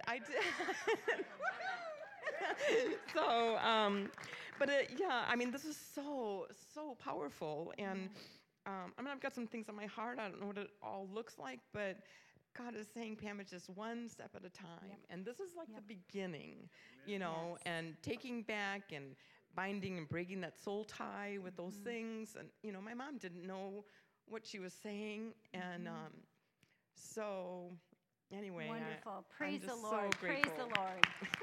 Praise the Lord. Anyone else? Comment or question? It's a little different when you go through the process yourself. Lord told me to allow ample time, so this is your ample time. Yes. Sean will get you the mic. So in doing the process, I can think of 100 other incidences I want to go through. And my question is, once you get a breakthrough here, do you find that it kind of carries into other ones and you don't have to visit every single issue? Yeah, it really depends. It really depends on the person, and that's going to lead to something I was going to show you. Remember I talked to you about that's getting into our power thoughts things, but I want to show you this. Remember I talked to you about the woman who believed she heard God to go to Pakistan? And didn't go so well for her. She was young in the Holy Spirit, and she just wanted to obey God. She just wanted to be the kind of person, if God says it, I'm just going to leap, okay? And but she just didn't have the training to understand and to decipher and interpret and time and all those things that you usually learn from failure. And so, anyway, this is now her husband. She's since got married. But when I first asked her to do this, she made a mind map. A mind map is just kind of allows you to free flow. If you're a real linear person, then you just would want to make a list, okay? But she had this disappointment of not going to Pakistan. And so this ties into your question about what if there's lots of stuff, okay? And so she broke it down into several categories. No assurance of hearing God's voice. That was a major disappointment for her. She felt totally disempowered from walking with God after that incident. She ended up depressed. She tried to get her job back. They wouldn't let her come back. So she felt like a failure and ashamed. She was depressed. She had a major disappointment. Again, she wasn't going overseas. Okay, so this woman's made to be there. She was lost and directionless. She didn't trust herself. If you don't trust your ability to hear God, to make decisions, you're really powerless. She didn't have a place to live. She had very few personal belongings. She had sold everything or given it away. She had no job, no income. Excuse me. And she was living we had a recession at the time. You remember, see that date? That was time of recession. And Minneapolis is a big corporate town. We have a majority of Fortune 500 corporate headquarters there. So when there's a recession, there's just not a lot of jobs to be found. And she didn't trust God either. So what she did was she actually did this process, what are we calling it? The breaking free method. Yeah, the 2-column method, whatever. She did that for every one of those categories. So I'm just going to show you. One was, she titled it, I'm Not Brave. I forgot to mention that to you, by the way. On your worksheet, there's a blank line at the very top. That's for you to just title it with just a few words, what this is about. I didn't have you do this because usually if you tell people that, and they'll spend 5 minutes just sharing those few words and you'd never get through the process, so I skipped it back then. But this is one, and so on the right side, she just wrote, I'm not brave, I'm foolish. I've lost all my courage and should never try to take a risk again or try to step out in faith again. And that's what happens when we blow it. So she was just identifying that. I'm crippled with fear and cannot move forward. I'm stuck. I keep moving backwards, 1 step forward, 2 steps back. So again, Sean is someone who can intrapersonally, she can identify her feelings really well, so she's a little more verbal. And then on the left side, I highlighted it in yellow, and this is exactly what she put together. So I just left it as it was. I am brave. God has made me and is continuing to make me brave and full of faith and wisdom. And so what she did is she found this little picture which says, take my hand and walk with me from where we are to where we'll be. Love is a mystery. And so she found a picture that represented this for her. Okay, it was her marker. Remember when the tribes went across the Jordan, they each took a stone, right? It was their marker of what God had done. It was their testimony. So sometimes you need to get yourself something that represents this breakthrough in your life. You need that marker. And so this is one of them for her. And then let's just go down on the left-hand side in bold. Only Jesus knows the gentle rhythms of his grace over the journey of my life with him as his beloved. I can dance with my lover Jesus and let him take the lead always. I trust he knows the best route for the journey he has, that he and I are on. So she's just using her heart language. If that's not how you speak, if you're just more kind of bottom line, then you wouldn't write something like that, okay? It's okay. I just can't imagine my husband saying, baby, I just got to take back my dance with the word. It's just not who he is. And you'll see that tomorrow. And she said on the right-hand side, this issue was this worksheet she did, I have to stress, strain, and strive to hear God.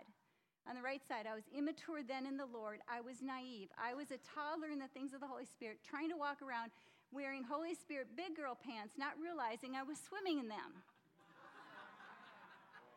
People love her example. Man, I got the tingles when I read that. Okay.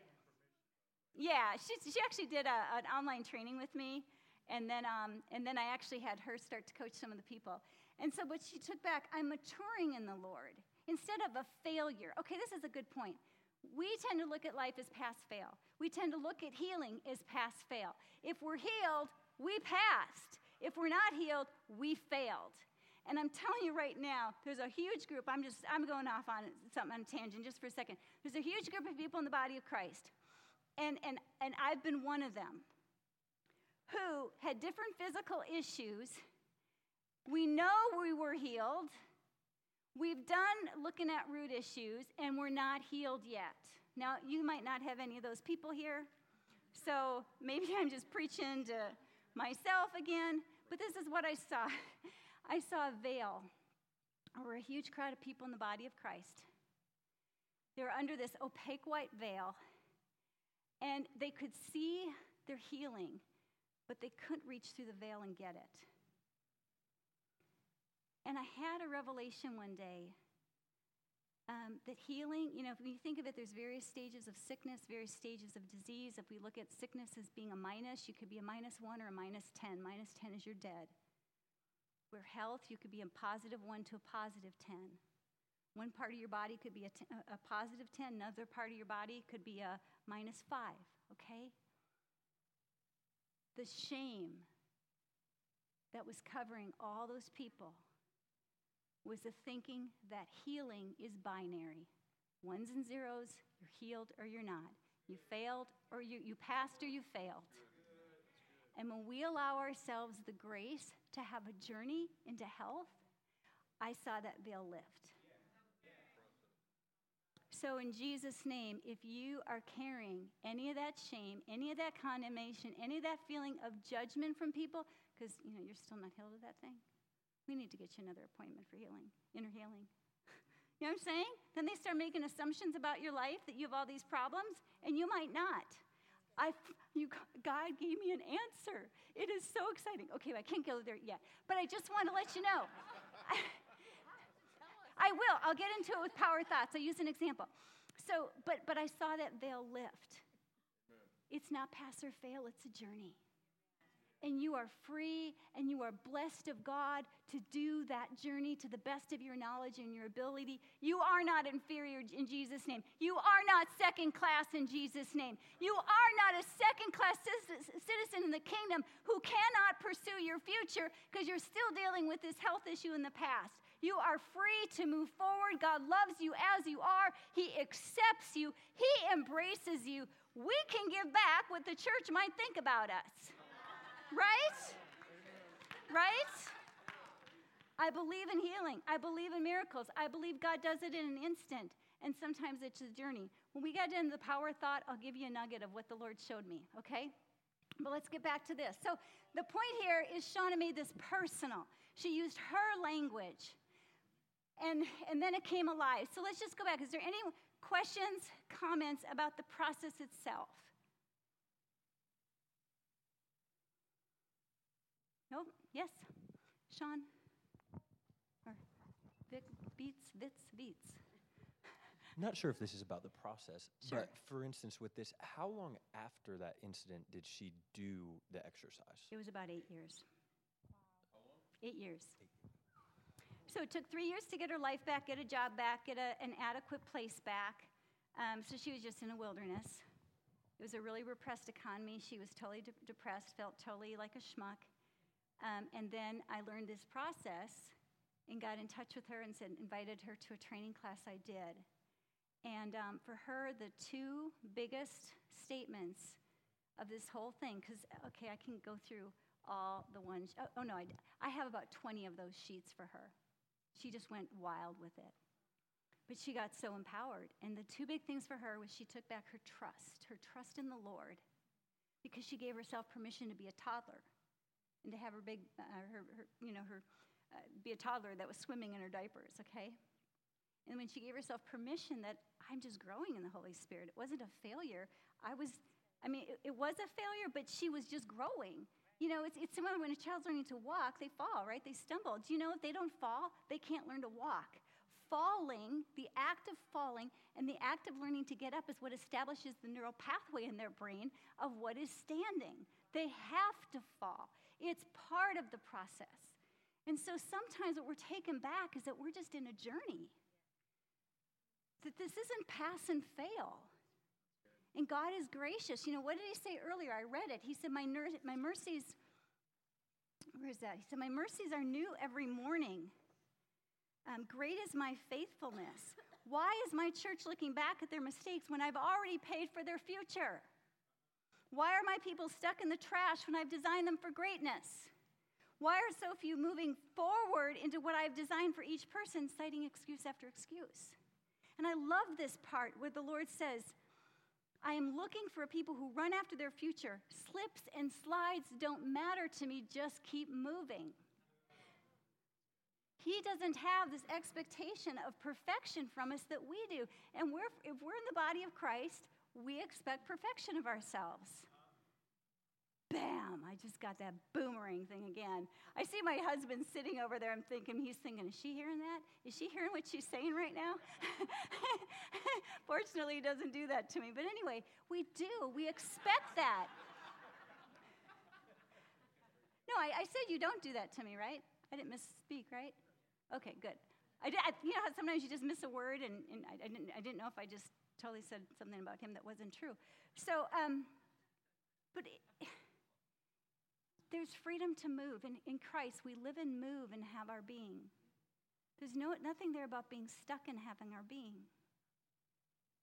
We get to move forward in our weaknesses, in our lack, in our naivete, in our fumblings and bumblings. Just get up and keep moving. For though a righteous man falls 7 times, he rises again. The wicked are brought down by calamity. Of anyone in the world, we should be able to rise easier than anyone else. Isn't that what the blood's for? So let's give ourselves permission to rise again and to not be stuck in the past. Okay.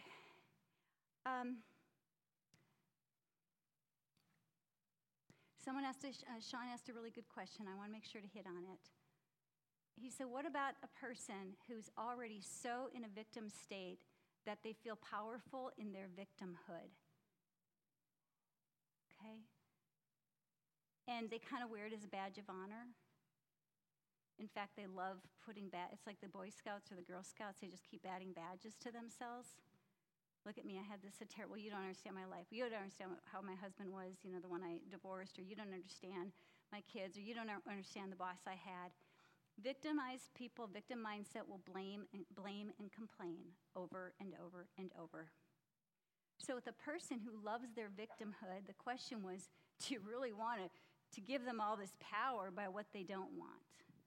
So this process might be not a good thing for that person if they're not really willing to let go. I would go at it a different angle with them, and I would go at it from a different teaching I do called the currency of honor, because the currency of honor is all about personal responsibility. And so you've got to know the right method to use at the right time. So I wouldn't further empower that. I would bypass it altogether and really point a finger at them. I love Paul's instructions in 1 Thessalonians 5:14. He talks about 3 different types of people. The idle, and another word for idle is stubborn, the timid, and the weak. And he tells us to relate to those 3 types differently. For the idle or the stubborn, warn the idle. Warn the stubborn. Encourage the timid. Help the weak. We have to know where a person is at, and I'm telling you right now, it can only be done in the Spirit. Because sometimes someone on the top they seem stubborn and rebellious and resistant. And that's kind of how Shauna appeared to people. I didn't even know her at the time. Or let me say this differently. She was an acquaintance, but I didn't know her. I knew her by name, and that was it. And I said to a different friend of hers, because we're all concerned about her, I said to her friend, go talk to her, the missions committee at her church, because they should be the ones helping her. And so my friend went and talked to them, and they all said, yeah, we're not comfortable with what she's doing, but we also are absolutely getting the vibe that she doesn't want to hear from us right now. So we've just chosen to pray for her and to be silent. And so Shauna on the outside looked resistant, looked like she needed a warning, she needs a spanking or something. What happened was I told this mutual friend, I said, bring her over to some night. So she came over, and she sat in this chair in my living room, and I said, Shauna, I just believe in you. I think you're amazing, and God has so many wonderful things for you, and I know you have such a passion for missions, and you're just willing to go with God. You want to run with God like I've just never seen before. And I said, could I share with you some things I've learned about hearing his voice so that you can reach this amazing future God has for you? And she literally slid off the chair onto my floor, and big alligator tears went down her eyes, and she said, I've not known how to ask for help. She needed help, not a warning. There's some people with a pity spirit, wah, wah, wah. It's all about me, and they seem like they need help or they need encouragement, and they need a warning. So you have to get it by the Holy Spirit how to relate to different people. And you can have a conversation with someone, and I've done it, and literally 1 minute you're warning, and then that doesn't work, and you go through the back door, you start encouraging, and then go through the side door, and you start helping, and then you just kind of, by the Spirit, you're just all over the place. But that's how you have to do to relate to them, okay? So again, we have to be sensitive to when we're supposed to use this process and when not, and with who and who not, okay? So that's one point. Secondly, before you go on and do this again, I want to teach you about power thoughts. Okay, so before you go and use it with another aspect of your life like this, I want to teach you about power thoughts. Oops, I forgot to go back. I'm doing the wrong way.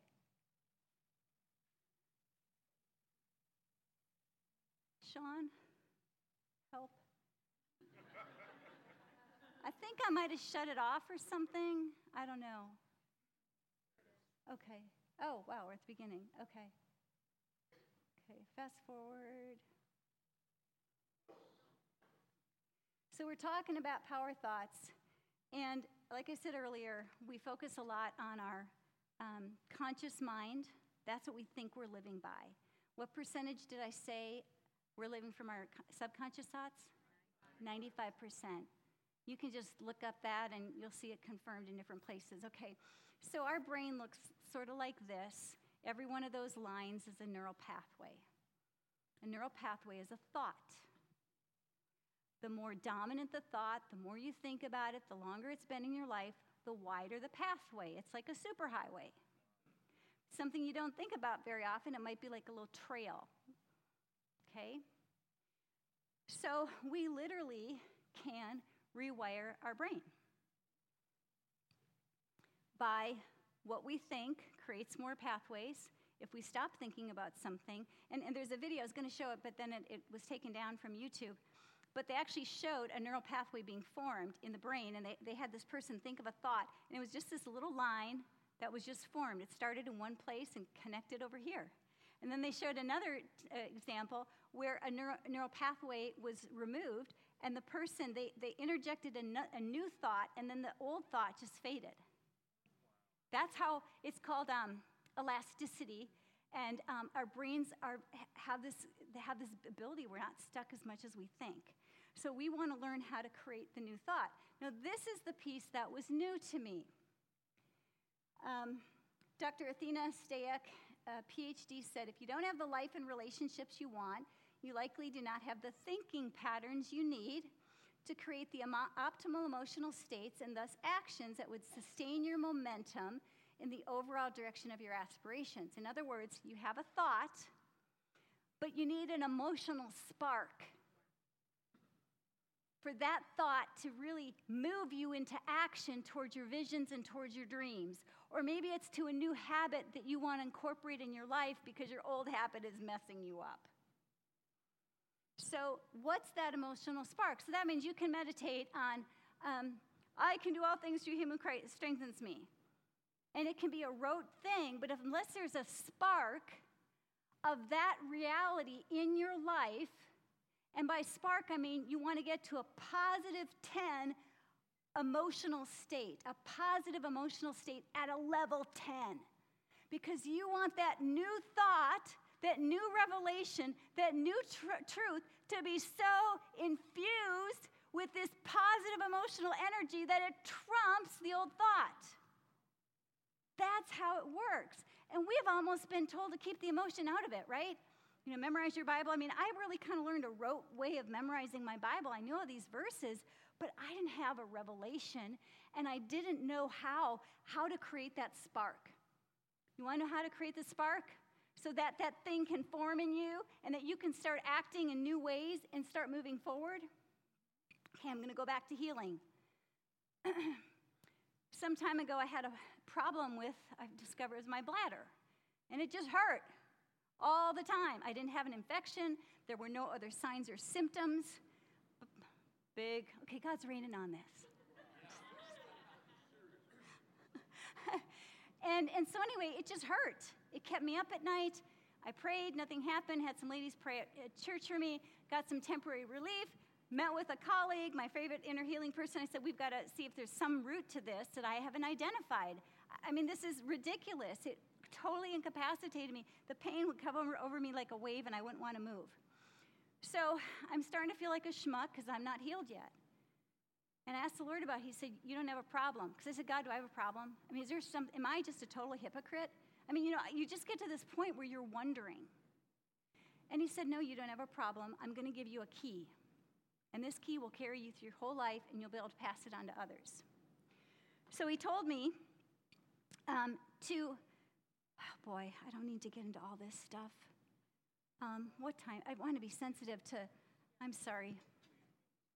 Go? You're okay? Okay. This is so good, y'all. You don't want to get wet. It's a way of avoiding the rain. Okay, I'm leaving you hanging. Okay. So he told me to tune in. Step number 1, write this down. What is the emotion that body part is feeling? This is so cool. I get to teach this. What's the emotion? And then I was to ask Holy Spirit what needed to be spoken over my bladder. And I heard 2 things: happy and strong. So I started speaking over my bladder. Bladder, you're a happy bladder. Happy, happy, happy bladder. We're happy, happy, happy. We're happy, happy, happy today. I'm treating my bladder almost like it's a little kid, and I'm encouraging, you're happy, and you're strong. Bladder, you're so strong. You're so strong. You're so amazing. So I did that for a few days, and something about this condition I had was that if my bladder was the least bit full, there would be pain, okay? So Robert and I go on a flight, and I just got really thirsty, and I consumed almost 30 ounces of water. And I got on the plane, forgot to use the restroom. They closed the doors, and I go, oh no, because I've got this really full bladder, and it's really starting to hurt. Then we got stuck on the tarmac. And I'm thinking, oh no. Typically, if I got stuck at all and I couldn't go to the bathroom, it would be a 3-day flare-up. That means I'm not moving. I don't want to wear pants. I don't want anything touching me. I don't want to move. I don't want to do dishes. I just want to sit. And I'm thinking, oh no, this is really bad. And then we got stuck longer and longer and longer. And so I was a captive audience, and all I could do was speak happy and strong over my bladder. Now I'm sitting next to people, so I did it all in my head. Happy bladder, we're happy, happy, happy. Look it, we're happy, yay, bladder. And this is what I'm doing. Just like I was with a little kid. We were stuck for an hour, okay? So I'm doing this all in my head, And then I get to strong. Bladder, you're strong, you're strong. And all of a sudden, a vision pops in my mind. And I'm in some foreign country, maybe Africa or something. I'm riding in this open vehicle. It's a super bumpy road, and I've got to go to the bathroom. But I can't because there's terrorists behind us with guns. And so this is my vision. And so we can't stop. So my bladder's got to be strong, right? So bladder, you're so strong. We're going into this territory. We're bringing the gospel. It's an adventure. It's dangerous, and you're so strong. You can kick butt in these situations, bladder. You are so tough. You don't need to stop. No, we're getting to our destination, and we're going to bring the gospel, and you can do it. You are so strong, bladder. Now, what happened? Is all in my head, okay? Is God knew what are my core drivers that just give me a high. Danger, adventure, pioneering new territory, and bringing the gospel. I get alive. I used to think I had a problem, and I just realized it's who I'm made to be. Holy Spirit knew that. He gave me a vision that would tap into my emotions and release a spark, because now I need my bladder to be strong to do what I'm built to do.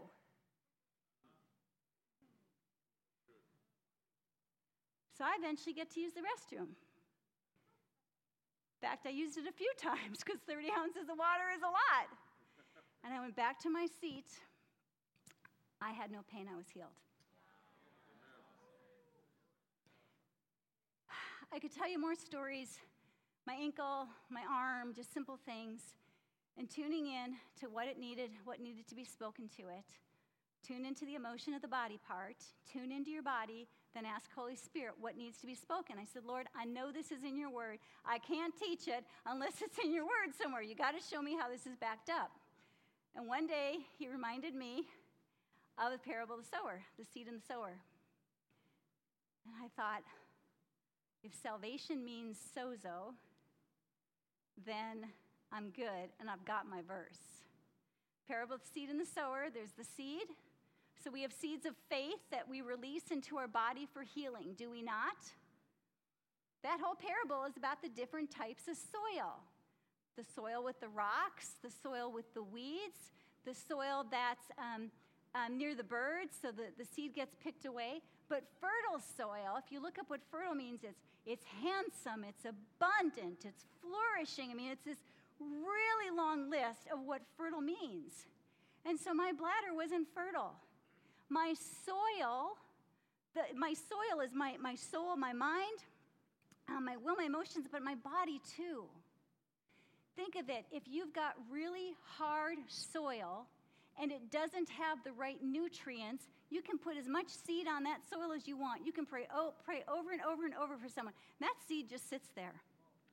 Even if it does go into the ground, it can't grow up because it doesn't have the nutrients it needs to grow.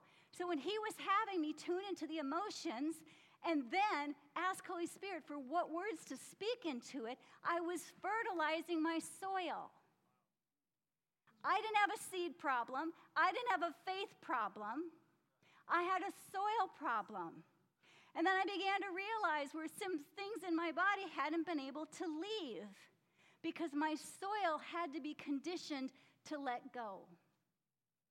If you've got really hard soil, there's some spirits you can't, I'm telling you, there's some things you just can't take out of someone.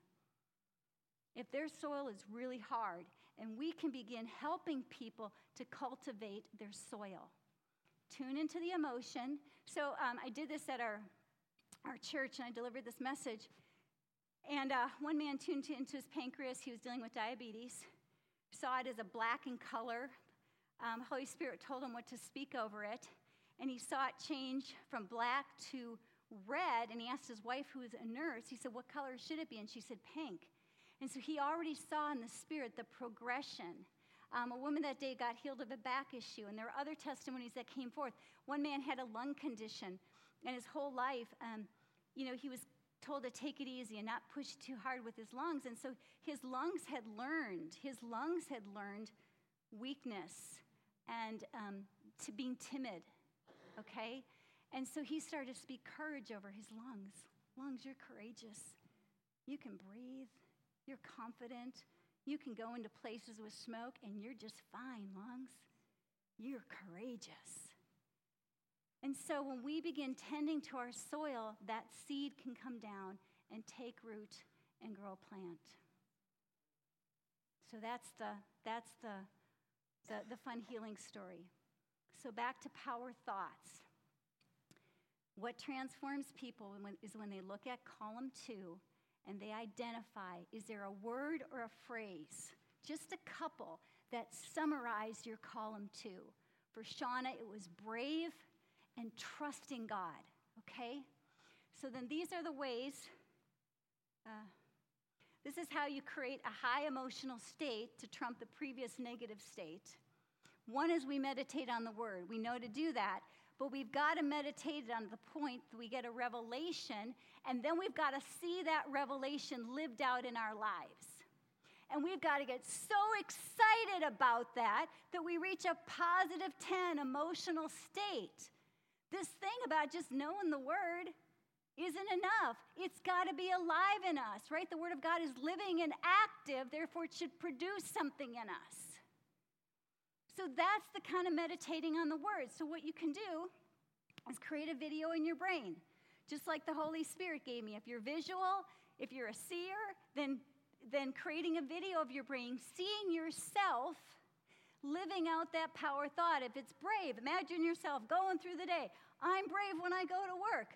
Yeah, my boss brought something up with me I don't like, but I'm brave. I stand my ground. I listen respectfully. I honor, and I also speak up as the Lord would have me. I'm brave. What does brave look like when I go to my, kids' Little League practice and you start to see yourself and envision yourself through your eyes of faith living the truth of the word? That's how you create a positive 10 emotional state, and that neural pathway is locked in, and the old just starts to vanish. And now we're living our future. We're living our future now. We're walking in our present, but we're already there, seeing ourselves as this transformed person. That's how you get to the subconscious. Repetition can do it. Some people, that's it. It's not really it for me. So you're going to find what works for you. Also, some people, it's a shout. And there's something about a shout that shifts. Yes, we can shift atmosphere with our shouts, but we can also make a big inroad to having that superhighway. And some people just need to shout it out. You're looking for the positive 10. You're looking to be crazy, wildly positive about this new thing. And if you don't get to be crazy, wildly positive, you know what's going to happen? You're going to slip back into the old mindset.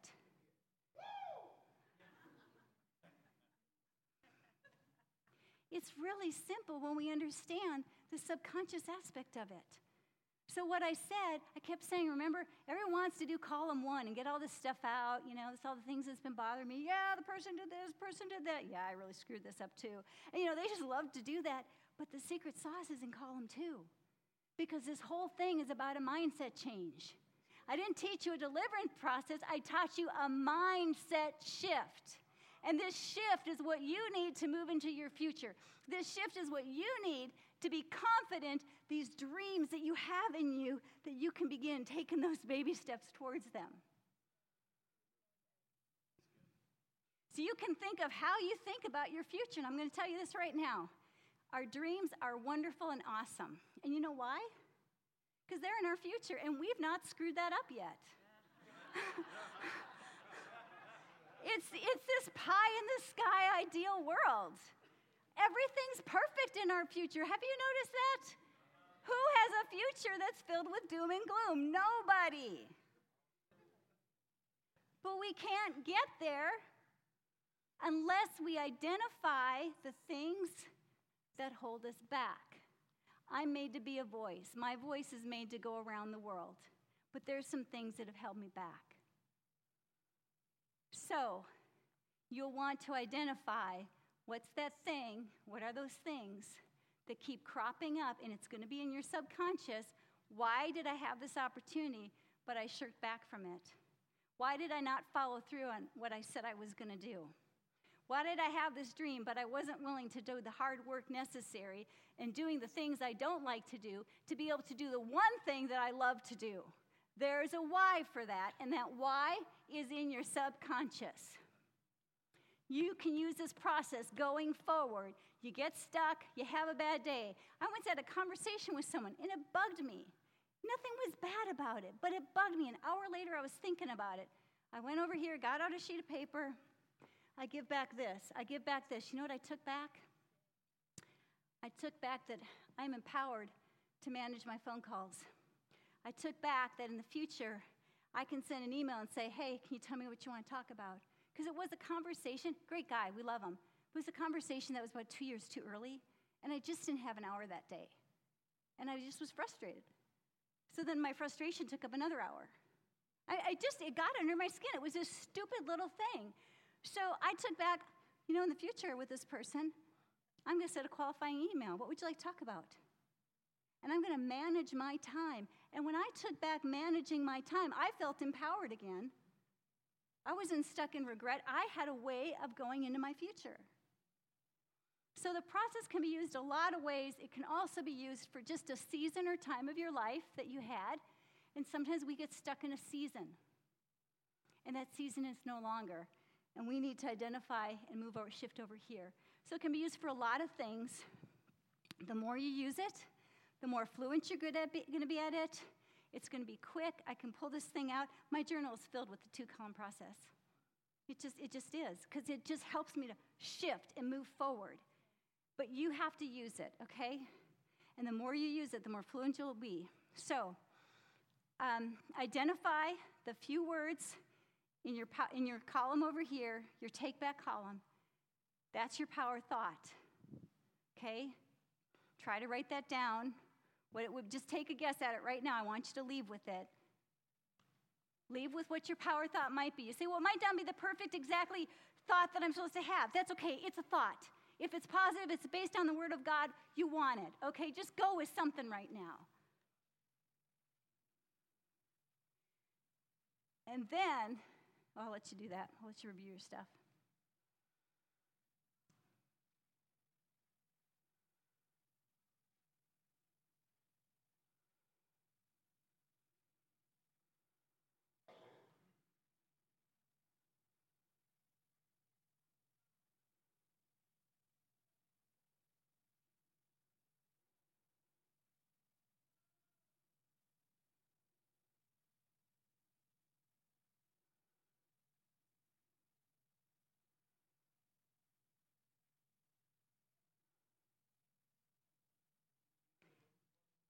You're supposed to take a look at your take-back column, so all those wonderful things you took back, and identify a few words or a phrase that summarize that for you. For Shauna, it was trust in being brave. For Ken, it was that Jesus was the source of his connections and funding. He put Jesus back on the throne. So going forward, he's not going to be desperate anymore. Jesus is my source. He's going to meditate on that. He's going to imagine himself living out scenarios where Jesus is his source. He's going to create word pictures to that. He's going to get emotionally excited about that, okay? He's going to look for that spark, and it might not come right away. You might have to just kind of, till that baby for a while, until it just hits you one day and you're, you get this roar in you about this thought. You're looking for the roar. Whether or not you actually roar, you're looking for that time when, everything in you just gets activated. Yes, this is me. This is what I have. This is who I am. That's what you're going for. You can do it through music. There might be a special music that helps you with that. I encourage people to find a song that is a marker song for that season in life. And if there's a scripture for you, but you got to imagine yourself living it. Repeat that thing. I am brave. I am brave. I am brave. Shout it out. But do what you need to do to get to that positive 10 emotional state. You might not be like me, so don't expect it has to look like me. If you're a more quiet person, your shout might be, man, God, yeah, I got that. Thank you. And that's your positive 10 type of expression. Doesn't have to look like me. It shouldn't look like me. But it's gonna get you inside. Yes, this is me. You've got that, baby. You've got a super highway in your brain. And that other thing will just vanish away.